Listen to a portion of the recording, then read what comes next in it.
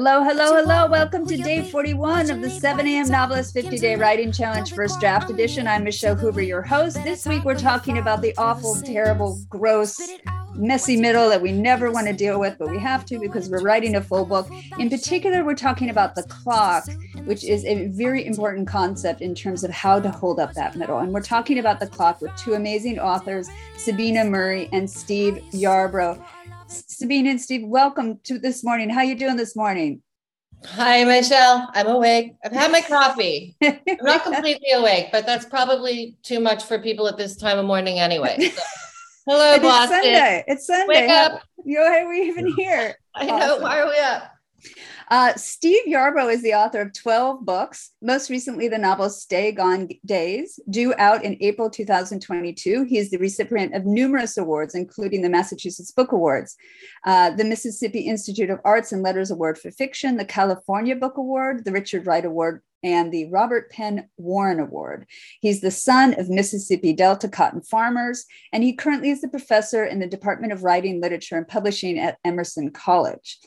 Sabina Murray is the author of 3 collections of short stories and 4 novels, including her most recent, The Human Zoo, set in the Philippines under Duarte's presidency. Her 3rd collection of short stories, Vanishing Point, is due out soon. Murray is also a screenwriter and wrote the script for the film Beautiful Country, released in 2005. She has been a Michener Fellow, a Bunting Fellow at Radcliffe, a Guggenheim Fellow.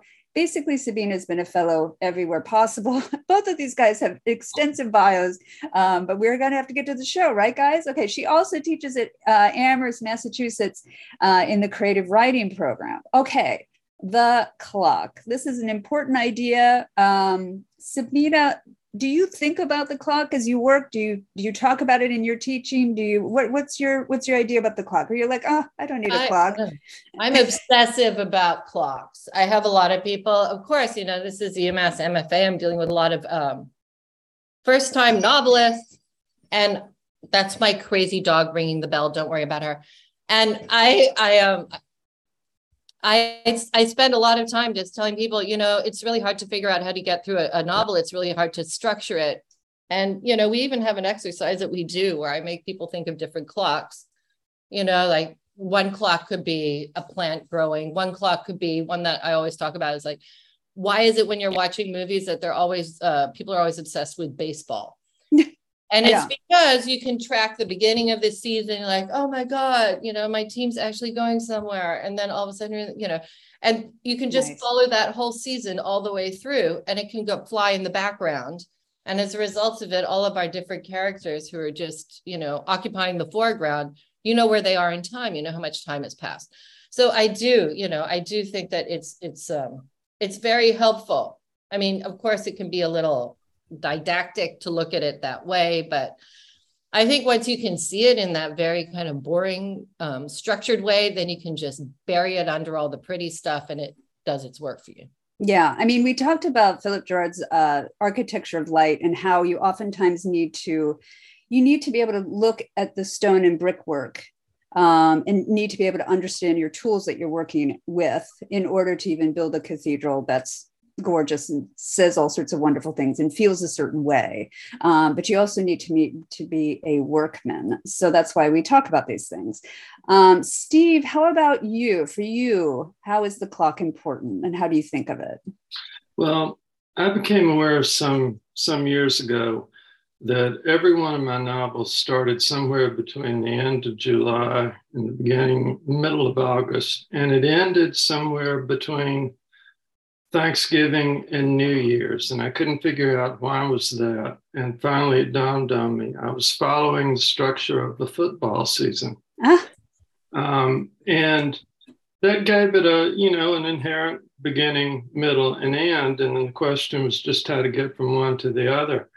I would compare the situation, especially of a beginning novelist, with a runner who finds himself standing at the starting line on a 400-meter track, and the gun goes off and the runner has to start running. The problem for her is she doesn't know how far she's going.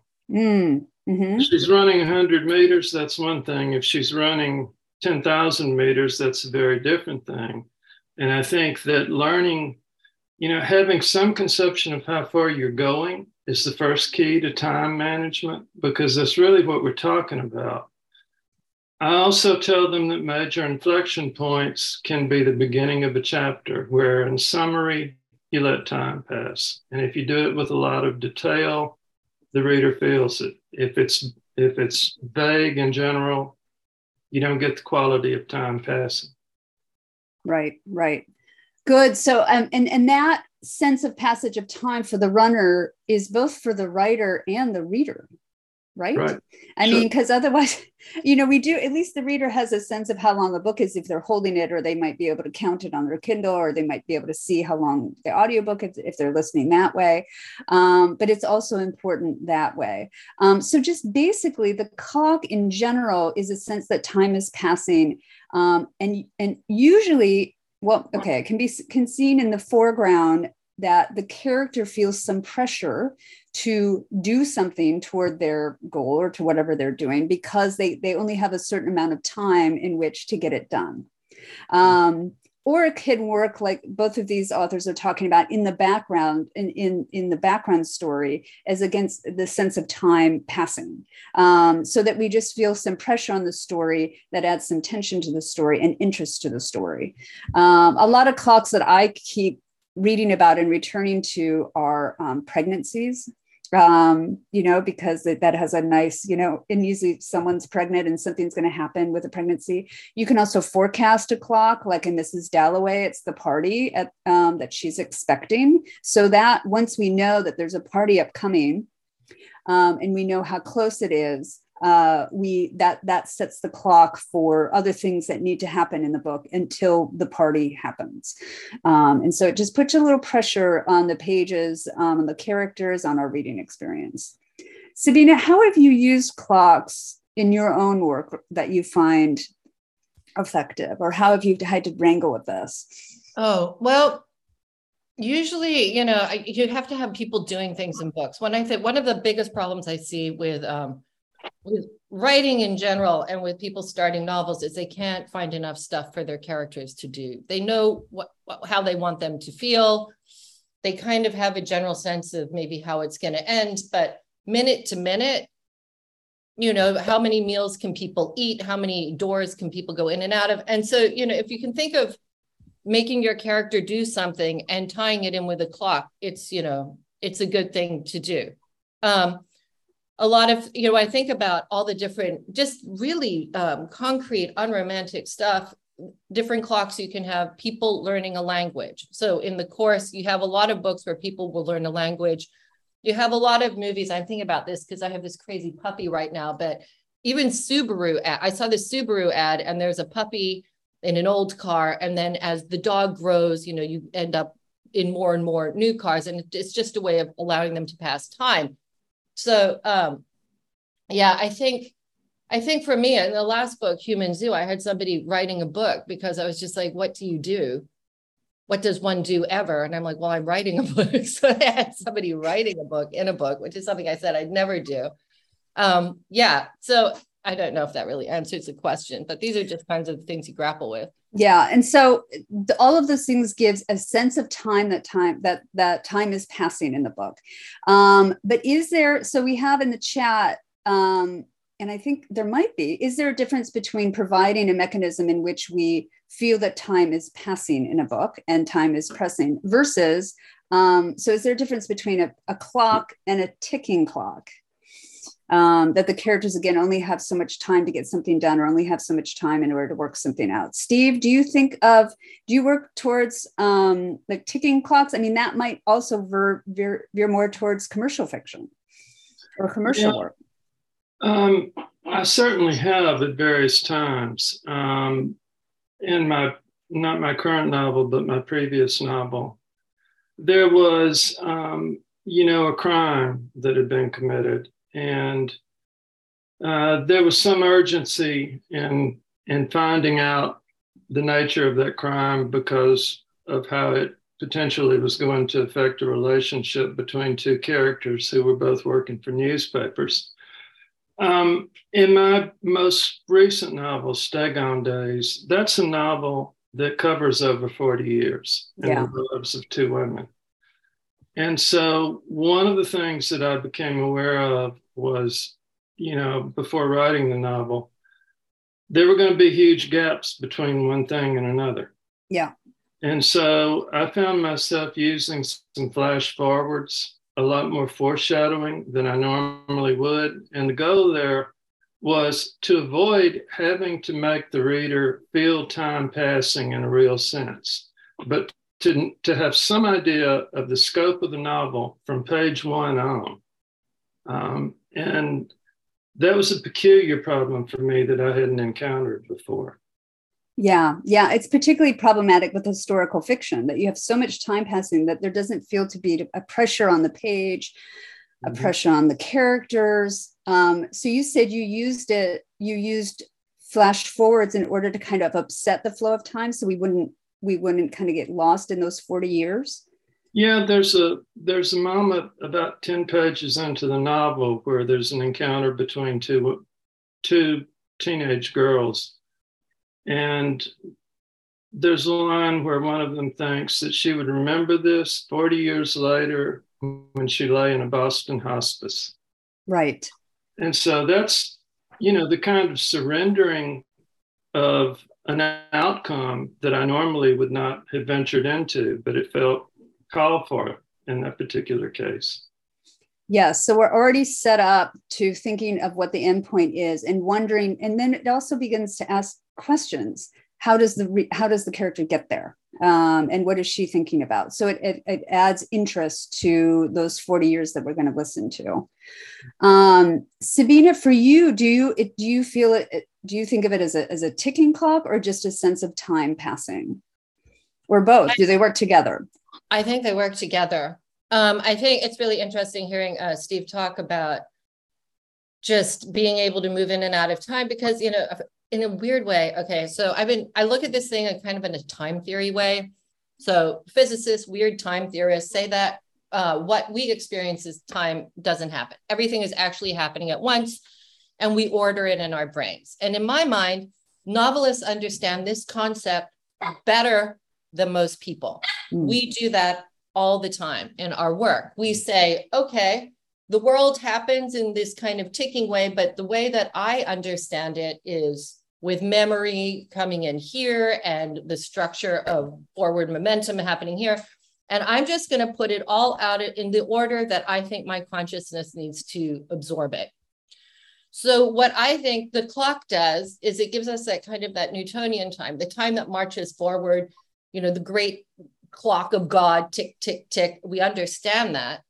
And then because we're novelists, we can move in and out. We can go to we can flash forward, you know, as Steve is saying, or we can bring in memory, which is just time is our imposition of memory on the present. I mean, memory is our imposition of time on the present. So if you have a very boring clock moving through there, like a bus ride or road trip, then you can take your little, you know, novelist consciousness and you can chop everything up and you can rehash it. You can put anything anywhere you want and you're not going to lose your reader. So I think for me, the ticking clock that really is the one I care about is the one that makes the reader put your book down. Right. You need that tension, even if it's not popular fiction, even if it's high literary. If a person is struggling to read your stuff because you haven't thought about the tension, the different clocks in it, it doesn't matter how beautiful it is. Right. And it also sets up expectation. And it is a form of forecasting, I think. So just like you said, a bus ride could be terribly, terribly boring unless we know that the character is going to have to face something quite large at the end of that bus ride. And so again, there could be that expectation set up that could add pressure onto the day-to-day or the minute-by-minute moments of the bus ride. And hopefully they're not just, you know, hopefully they might have to do something on the bus as well before they face that. Steve, what do you think? Like, so there's a question in the chat, and this might be a little bit of what you talk about. In historical fiction, isn't the clock already built in? It can be if you chain yourself to the way events actually unfolded. Right. And, you know, there's another theory of timing too. And You know, I wrote one novel called Visible Spirits that was based on something that happened in my hometown in 1902 involving Theodore Roosevelt.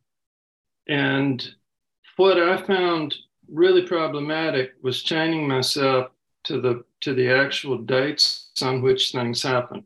As for instance, Teddy Roosevelt shot a bear, and that led to the teddy bear. And there are various theories about where that happened. But that was just killing me. And so I decided I would not limit myself to, you know, fairly historical minutia. Most people don't know that. Changing the date of Lincoln's assassination would be a very different issue. So Thomas Mallon didn't do it when he wrote about it, and Henry and yeah, you can't really change when World War II happens. You can't move it to a different decade. Yeah. But it certainly can provide a structure, as can almost anything. You know, as we said, a sports season, an election, which has been on our mind lately. Yeah. Yeah.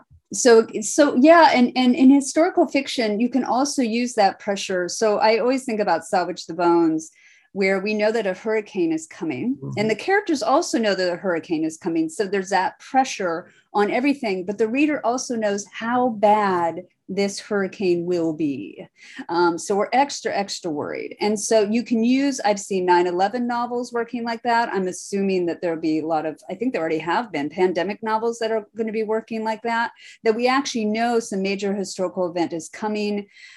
The characters don't know. And so there's that pressure on it that we're like, come on. You've got to do this, or you've got to be ready, or you have to be prepared to make it work. Other clocks I think that work are someone's health. If someone's health is deteriorating, if they might be facing a surgery or they've been given a time limit by their doctors. Again, it just adds extra pressure and a sense of time passing onto every scene in that book. Sabina, were you going to say something, or I'm going to ask you a question? Yeah, you know, it's just also, I think that's absolutely, it is fascinating to think. The reason that we write historical books, and I write a lot of them, is because we wonder what it was like to be somebody who didn't know the outcome. Mm-hmm. That's a fact of it, but that's like the meat of it. But if we're talking about clocks, I also, helpful in pacing in novels is also this idea of kind of object tracking. And people use that a lot in the theater.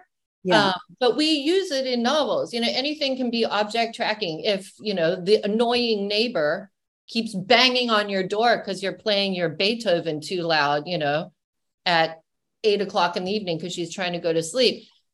That's almost like if she keeps doing that at regular times, that can also function as a clock, even though it's not something that's progressing. It's something that happens at regular intervals. So I think the idea of object tracking is really helpful if you're trying to get your stuff moving along. Good. And we assume that if we repeat that it's going to escalate, and then we're worried that it's going to get worse. Like one day he's not going to just knock on the door. One day he's going to, I don't know, blast in there with a mallet. Yeah, okay. So somebody in the chat is asking object tracking. Yeah. The way I'm probably defining this incorrectly. So please don't, pass this definition on to anyone. Just keep this definition. No one's listening. But I just think of it as when you have a certain thing that reoccurs at regular intervals or irregular intervals. So, it can be a hat that someone always puts on when they're leaving the door. And then I expand it. I make it broader to, things that just happen. A person, a neighbor showing up can be something that shows up once. And then if they show up again, as a reader, we begin to track that. And so if the person keeps showing up at regular intervals, we're tracking that person, we're tracking that object.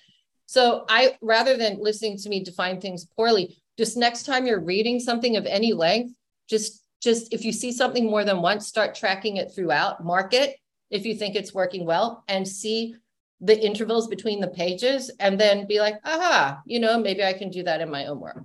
Yeah, and if I could add, if you get a chance, read the essay in Vladimir Nabokov's Lectures on Russian Literature, in which he tracks Anna Karenina's red handbag all the way through the novel. Nice. It's brilliant. Nice. Good. And so that sense of pattern, I think, as well. And we've on this show have talked a lot about George Saunders' ideas of patterns and escalations and his essay about the school. So it also can set up a pattern that, and this might not be the way that it works in Anna Karenina, but a pattern that we would then, or I would hope we would expect to be broken. Right. So it's because it sets up an expectation. And then when you break an expectation, you kind of unmoor the reader, but in a good way. And it's also kind of an expected surprise that we take a lot of pleasure in. Steve, what were you going to say? Well, I was just going to say that you can see that in music when you play a riff on a guitar the same way 3 times, and then the 4th time, you either subtract a note or add an interval or something, and it becomes emphatic. It's a way of making the reader or the listener sit up, look forward. Yes, exactly. And we have a question in our chat for you. I believe Steve said something earlier about summary exposition not being an effective way for the reader to experience time passing. Can you say more about that? I think you might have said the opposite. Well, yeah, I think I did say the opposite, but maybe I didn't say it very clearly. I think that the goal in writing a passage of summary to make time pass is not just to say it passed, but convey the flavor of time passing. And you can see it done as well as I've ever seen it in The Lady with the Pet Dog by Chekhov, where the main character, Gurov, goes back to Moscow expecting that he'll just forget about his recent affair. We learn what he ate at dinner. We learned that he reads 3 Moscow papers a day while telling people that he never reads Moscow papers, and so on. It's all in a paragraph, and we aren't sure exactly how much time's passing, but it may be 3 or 4 months. But it's the texture of the time that gets conveyed. Mm-hmm. And I wonder too, I keep thinking, especially when we talk about long time or covering a long period of time, is that I think time itself, or the passage of time itself for us as human beings, carries a kind of inherent anxiety to it. And so that might also add some tension to the reading experience, that we worry what is going to become of these characters, or what is going to become of the situation, health-wise, mentally, whatever, as it all continues. Sabina, do you see this working very differently for you when you work on stories versus novels? Oh my God, so different. Yeah. When I'm working on short stories, I've noticed that it's like a deck of cards, when everything is in the same suit. I think that so all the hearts are together, all the spades are together. That to me is more like short stories. Short stories can be very subject based. Yeah. And people think about a thought and then they kind of dance around in time around that thought. And they are moving forward. But by the time you get to a novel, if somebody wants to think about something, you have to track that through it. So if there's a subject, if somebody is thinking about, I don't know, love, for example, they're not going to wash the dishes like they might in a short story and track through all of their thoughts on love in marriage or something while they're washing the dishes. In a novel, they're going to do that while they're washing the dishes. Like 3 weeks later, they're going to wash the car. They're going to pick up the same argument. A month down the road, they're going to be caught in a flood. I don't know why I'm tracking water and love, but this is the kind of stuff you do in novels, and you would track it throughout. So yeah, different to me, very different. I like short stories because you can be really weird without losing the sense of time. You can just be completely bizarre and people are going to be able to follow you. I mean, I have a novel that's 500 pages long and it's all in the present progressive. And that was a nightmare. We do not naturally live our lives moving. I mean, we can't record our lives as we live them. It's the least natural thing you do. It seems. And why did you feel you needed to do that for that novel? Because I didn't know why else you would bother to write a 500-page historical novel about when you knew what was going to happen. I had to make it so that everybody didn't know what was going to happen, or else it wasn't worth it to me. Yeah. And then it was over 40 years. So the big challenge was trying to make these guys age. So without you watching, knowing that they're aging. So they're kind of young guys are out there, they're, doing their thing. And then they're old and bitter. And I wanted to track that movement in the minutiae. So you get to the end, you're like, wow, they did age, and you never see it. So there's also a woman in there. So yeah. And also the dreaded 40 years. I know. Once in a lifetime, I did it. I'm done. Yeah. Why do we do these things? We set up problems for ourselves to try to solve. And so I also think maybe the clock is, it puts pressure on your characters. It puts pressure on the pages. It gives us a sense of anxiety or intention. And it also is kind of a container that holds your project, and you need that container. And I actually think the water metaphor is useful, because if you don't have a container, it's going to go everywhere. I mean, you need something that holds it together and gives it shape, right? Yeah. Steve, how do you think of it? Like, is there such a thing in your teaching or in your own work that you've tried to find a clock and you found that it's just unworkable, that it's broken, or you've seen someone try to work on a clock and it's unworkable, it's broken? Yeah, I've abandoned a number of novels, and among the many reasons that I've decided to put one down is that as I've imagined the story, it's lacking in tension. There's not enough tension to carry us from beginning to end. Mm-hmm. And you could say that that's caused by any number of things, failure to fall into the characters' lives, deeply. But one of the many things that's caused it in my case is just not feeling enough tension, which is, another way of saying the stakes aren't high enough. But that I think that has something to do with timing as well. Mm-hmm. And I like what you said about the inherent anxiety of time passing. I'm 66 now, and that awareness hangs over me every day. In a way, it didn't when I was 45 or 35 or 25. And so I think, ultimately what we're trying to do as novelists is put life on the page. And a big part of that is the inexorable pressure of timing. We're all going to be gone in the end. Yeah. I was going to say, well, let's end on that. Let's end on that note. We're all going to die. We're all going to be dying. We're all going to die. No, but again, but that it does put, you better damn well get this novel done, right? You better get to your desk. And so that's what we're trying to do, is give people reason to push forward and get to their desk today. Okay. I'm going to let everyone go, because what else could you possibly do on your Sunday except for get work done? And tomorrow we're going to talk about obstacles, the crucible, and other tension tricks. So we're going to build on this with Desmond Hall and Erica Ferencik. And if you support what we're doing, please share, follow, or rate our podcast. You can find it on Substack or other podcast platforms. And you can find our full schedule at 7amnovelist.substack.com. Sabina and Steve, thank you so much for getting up early in the morning and helping us out with these ideas.